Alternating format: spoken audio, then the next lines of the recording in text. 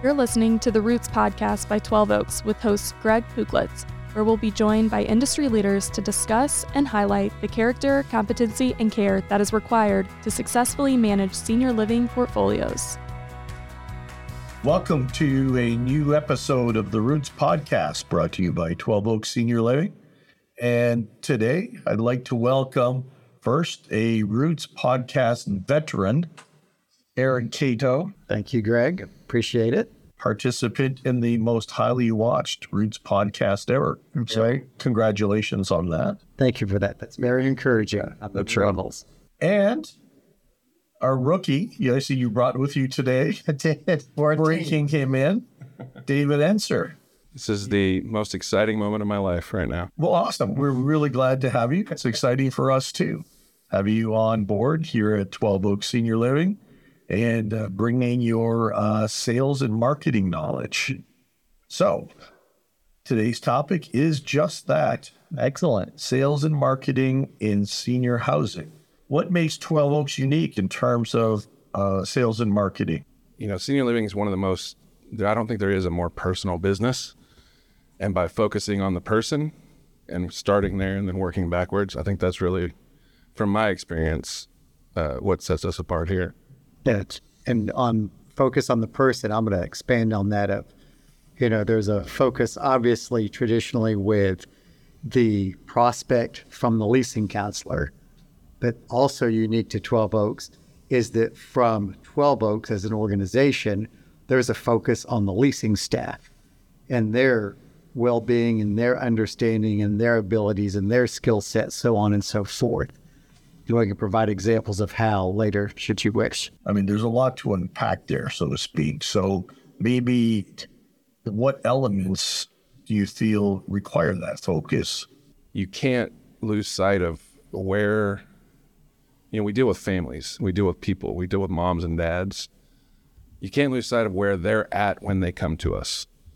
And taking the personal side and connecting first with the human being that you're talking to and meeting them where they're at before going into, we've got a bus and we've got food and we've got this and we got all these other, you have to connect with the person first. And I think that's where it starts. And, to your point, not just with the leads, but everybody in the process. Yes, somehow as if that relaying of a bus and 3 squares a day is going to reverse 40 years of home and memories that people have been in, and all of a sudden just click and say, oh, wow, I guess I didn't realize how nice your bus was. I can give up my home and emotional and all the memories. Or dealing with a daughter who, just found her mom on the floor, who didn't know how long her mom's been there. Mom didn't know what day it was. They're calling in trying to get help, and first thing they hear is, we got bingo on Thursday. You guys, maybe you can bring mom to that, right? Just really understanding that, wow, that's hard. How are you? And connecting with the person first. It's good. I want to tag on that because something David and I have been on calls together with is that comment earlier of focusing on the leasing person as well is one of the trainings we do is we teach about emotion, and that in this world, that emotion's a signal. In the vast majority of people listen to those signals of what to do. Like, for example, an emotion of jealousy may be a signal that something's missing. Joy, something is fulfilled. Anger, something is out of alignment. Now, when we're dealing in the selling process of connecting and untangling, there's usually an emotion of fear. Now, it may be called anxiety or even a lower level of apprehension or some nervousness. But that's a signal to that prospect or that family member. And most people, when they feel fear, they withdraw to safety. And so when there's a fear or an anxiety about moving into a congregate setting, the natural response is, I want to withdraw and move away from the fear and toward the safety of the status quo of where I am. And so in this focus with a leasing counselor that we're speaking to, it's an ability to recognize that, to attune with it, and lean into it, or lean into what may be perceived as negative, and help the prospect untangle that fear so that it can be metabolized and processed through so that an advancement may occur. The emphasis is really on the person, on the establishing trust and establishing a relationship. So relational selling, I suppose. 100% correct. Yeah. So are there certain steps that the sales counselor needs to go through to establish that connection, to establish that relationship? Kind of the most basic is, in my mind, slow down and take time and be present and not feel like, for so long I've been a career salesperson, everything is so metrically driven, metrics are important, but making sure that sales, whoever it is, even the ED, whoever at that community that is connecting with that person, feels confident and comfortable to slow down and be in the moment with them. If that doesn't happen first, then nothing else after can happen.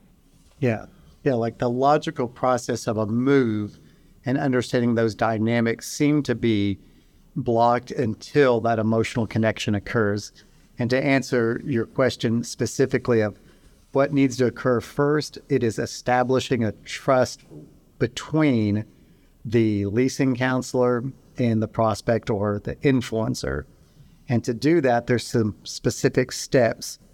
And while we won't go over all 5, a quick example is I walk into the dentist's office and I'm really hurting. And the dentist understands, hey, that sounds like it's very painful. I know they understand. And then second, he expresses his intent of, listen, I'd like to get you out of pain. So I have understanding and intent. So trust is being built. And then comes the ability with it. Now, if he says, all right, let's do some surgery and get you out of pain, and he pulls out his phone and looks up on YouTube of how to do a tooth extraction, I've lost some trust in their ability as a dentist and how they can help me. So it's the same with a leasing counselor as we're establishing an understanding through a skill called attunement, our intent of what we're going to do, and then the ability to speak logically and coherently about what steps need to be done. Mom's found on the floor, doesn't know what day it is, and there's an urgent need for placement, right? An urgent need and a realization, the family has a realization, they need to place mom in a secure and safe environment. And maybe they visit one of our communities, they go and they visit 2 or 3 other communities, as the other communities are giving them pricing and packages, and we're stuck on connection. How then do we compete? It's like 2 wings of a plane to have this plane lift off. What you're speaking about of the actual placement. But there's a whole nother problem that needs to be identified. And that problem is that daughter, that family member, wants the pain to stop. Like this is something that's unknown and that has to be addressed. So there's almost an urgency in placement and in the pain stopping. Both need to be solved in order for the advancement to occur. And so if we just did one, it would be stuck. And it would be a disadvantage to another senior housing community. But if you're doing both, you move that disadvantage into an actual advantage because you understand the real issues at hand. How does establishing that relationship create that advantage over a competitor, maybe with a better special price this month? They may have a better special price, and they may have a bigger apartment, and they may have a nicer bus. They may have all of those things, but those things are not the primary of why a decision's made. The care is why the decision's made, and the stopping of the pain is why the decision's made. So the advantage is that trust is built, and people really do business with people they trust. And while that bus and that apartment size is nice, this trust is what permits the decision to move forward with this facility, so to speak. Well, the other side of it is we're not renting an apartment, right? What we're selling is not an apartment and care. It's a lifestyle for their most treasured family members. So without that connection, without that I had the thought as you were talking of, when it comes time for me to interview babysitters, I'm not going to go with the one that has just a degree and the lowest price, right? It's that relationship matters, especially with what we do, because that's where mom or dad or both are going to be living, right? It's not a short-term rehab. They're not checking into a hospital. They're not getting a tooth extracted. This is their home. So without that connection, there could be a situation where, a competitor has a lower price and that's what's important. Okay. But more often than not, if you're looking for a place where you're going to put your mom, you're going to put her where you trust and where you have that relationship and where that emotional connection comes from. So you're saying this isn't just a transactional. Right. This is a transformational kind of decision. 100%. Not just something that's, I purchase this and I get this in return. Right. So let's shift our conversation a little bit to marketing, right? How we market these communities. 12 Oaks Senior Living has recently undergone a significant amount of growth. We're at 39 communities now, ranging from communities out in Sweetwater and Pampa, Texas, to more affluent suburban locations in the Houston area, Dallas.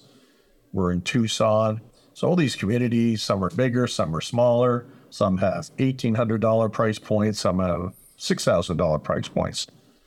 How does one size fit all? How do you, take our marketing programs and standardize them and, roll them out to all these communities?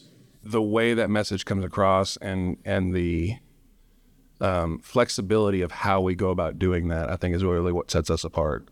So, for example, a community in Muskogee, Oklahoma, and the surrounding area in Muskogee, Oklahoma is very different than North Dallas or Dallas. And you have to be flexible enough to adjust your strategies to the market you're in. So I think one size fits all as far as what we provide, but then you have to get creative and have the flexibility to adjust to the market you're in. Yeah, David seems to be speaking to a great concept, and it's an open loop concept and a closed loop concept. And in closed loop, like in the accounting world a lot, A leads to B, to C, to D. And if there's a mess up, you just go back up the line or through the circle and you fix it. In human behavior, in this open loop, it has all sorts of dynamics of A to B, and it may be B1, B2, come back to B, then it may go to E, because it's so diverse in behavior. And so what you're saying with each property is it's not just a closed loop system. What may work at one from A to B to C may be a whole different dynamic because of an external factor over here that's injected into the format. For example, you have a community in an affluent area that is doing a great job renting, 1-bedroom and 2-bedroom apartments, but no one wants to rent a studio because they can afford a 1-bedroom or 2-bedroom apartment. You could either keep kind of doing the same thing and hoping it's going to change, or you get creative and think about, in this area, how do we reach a clientele that could benefit from a studio apartment? That kind of adjustment that you have to make on the fly. So is that your guys' approach here? I mean, would you say it's more a bespoke approach to marketing? I mean, 100%. I think so, yeah. Obviously, the 2 points of emphasis within the senior housing industry these days are, number 1, census, number 2, labor. Let's talk about census, building census. One of the biggest challenges, 12 Oaks is going to face in 2024 is continuing to build on the success we've already had in 2023. How do we keep moving the needle on census? 4 key components, and we're really analyzing those. Going to be like the property, lead generation or traffic, the staff's skill set and ability, and even the processes within the property itself. And those 4 components, each analyzed, we find what may be falling, where there may be leaks, so to speak, that we would need to repair. In that format, that can keep us on track with the same trajectories we've had earlier this year and into this year. Reducing the noise. I think especially at a community level, as you grow in occupancy, you come across different challenges that you weren't having before, right? Success can at times lead to a bit of a fallback after. Like you think of a football player, they have a great year, then the next year, not as good. I think that comes down to noise and focus and helping the teams do all the things we've been talking about, right? Not losing focus of the person in front of them, not losing focus of, once you've made that connection, following the process, us not losing focus on staying nimble when it comes to our marketing strategies and different things like that.